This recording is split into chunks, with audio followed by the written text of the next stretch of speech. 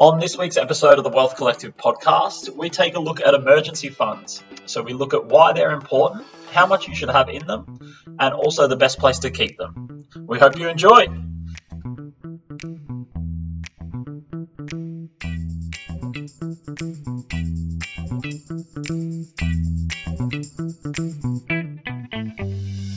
Everything we talk about on today's podcast is general advice only because we don't know your individual personal situation. Before you act on anything we've spoken about, you should chat to your financial advisor, and if you don't have one, feel free to reach out to us. Now, on to today's show. Hi everyone, and welcome back to another episode of the Wealth Collective podcast. I'm Zach Masters, and today I'm joined by Anthony Malvaso from AGM Advisory Group. How are we going, Anthony? Yeah, going great, Zach. Just enjoying the new Melbourne weather. We're well and truly in the winter the last week or so. We had nice Easter weather, but certainly we're well and truly into footy and April weather. How about yourself, mate? No, I'm going good. Everything's pretty good. I'm getting used to a little bit of the cold. I'm looking outside. It was pouring down rain before. I'm in the middle of the city, and now the sun's out. So it's classic Melbourne in full flight. We don't have Pete today. He's looking after the kids, so it's just the two of us. We've got to steer the ship and take control. Wow. So it'll be good. You'll be up and about with your doggies, 4-0. Oh, 4-0, top of the ladder. I mean, can't complain. It still is early, and we've had a good run with injuries, but definitely playing an exciting brand of football. And I actually didn't go to Ballarat. I got a little bit of a cough, and I had a ticket, but it was about 10 degrees and raining, and I thought I was getting a little bit of a cough last week, and I thought that would just ruin me. And these days you got to really protect yourself, otherwise you'll be self-quarantined for a while. But we're going well. How about Adelaide's going pretty good for yourself? Zach? Yeah, I've been stoked. So I went to the game last weekend. Nice to be back at the footy.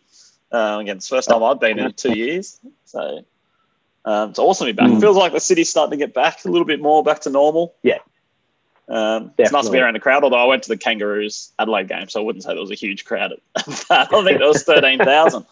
Felt like there was 20 people there with the atmosphere in there. So on today, what we're going to be talking about is a topic that we kind of cover a little bit each week because it forms a really important part of any good financial plan, and that's talking about how much money you should have sitting in an emergency fund. So news.com.au have just done a survey. So they've done a cost of living survey. And what that survey showed is that most Australians have no savings at all. So they did more than 10,000 people responded to the survey, and it asked readers about their biggest household money worries. And the survey found that only 38% of respondents had more than $5,000 in savings. So even that $5,000 is still quite a low number, and we'll go on to talk about why that is.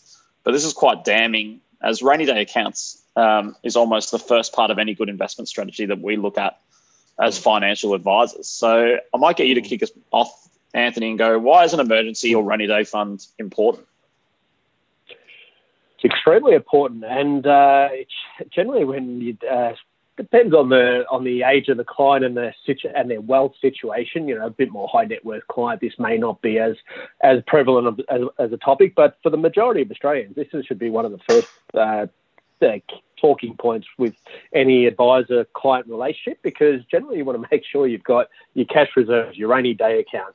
Reason that's so important is obviously if an unexpected expense, something from a small bill, such a bill that is bigger than what's expected, like an electricity bill, a speeding ticket, something that just, you get in the mail, you get that bill shock.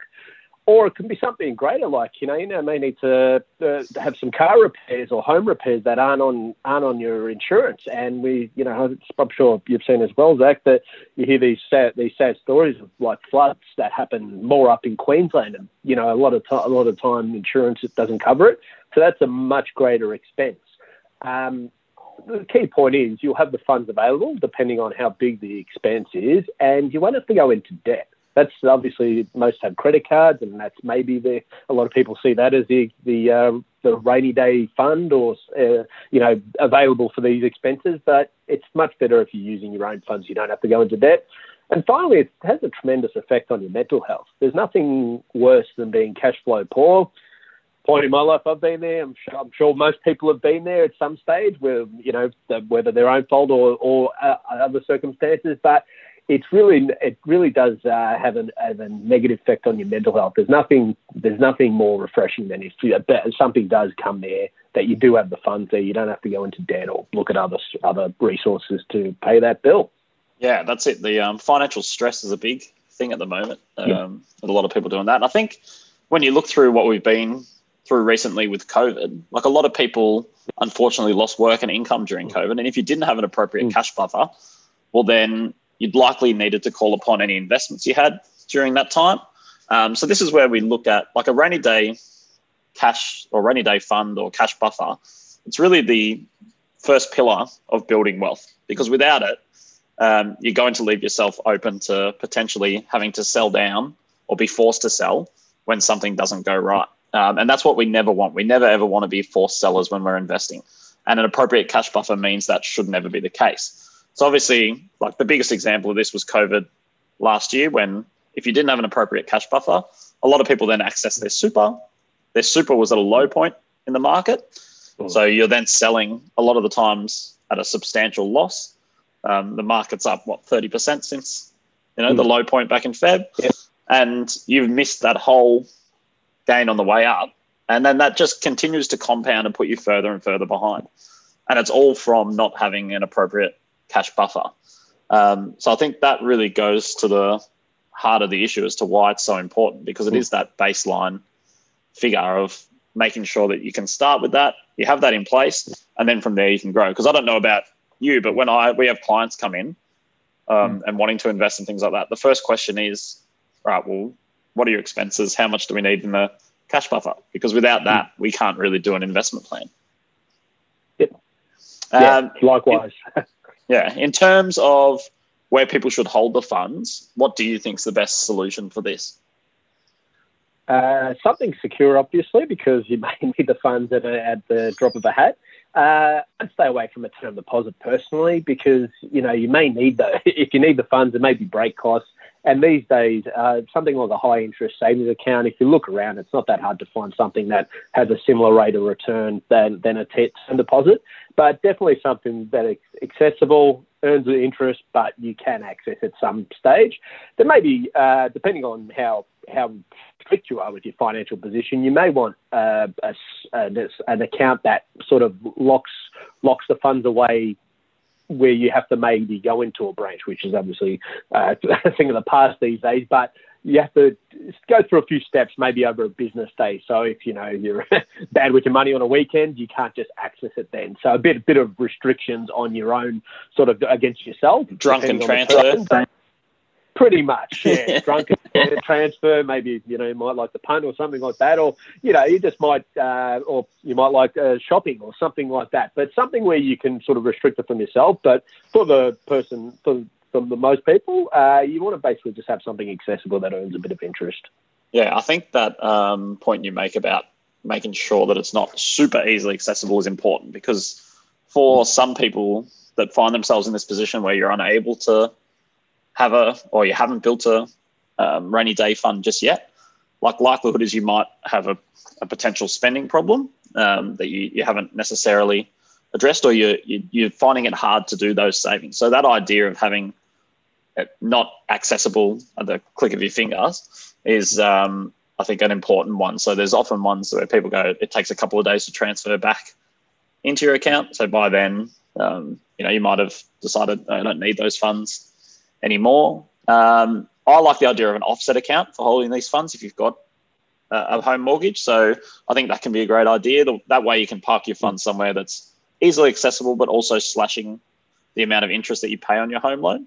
But I think then again, like that's very easily accessible. So if you are someone that struggles with savings or struggles with saving, then potentially that's not going to be the best option. You've got to weigh up what's going to work for you and look at your personal situation and go, am I a good saver? And if I'm not, what are the barriers I can put in place to accessing these funds?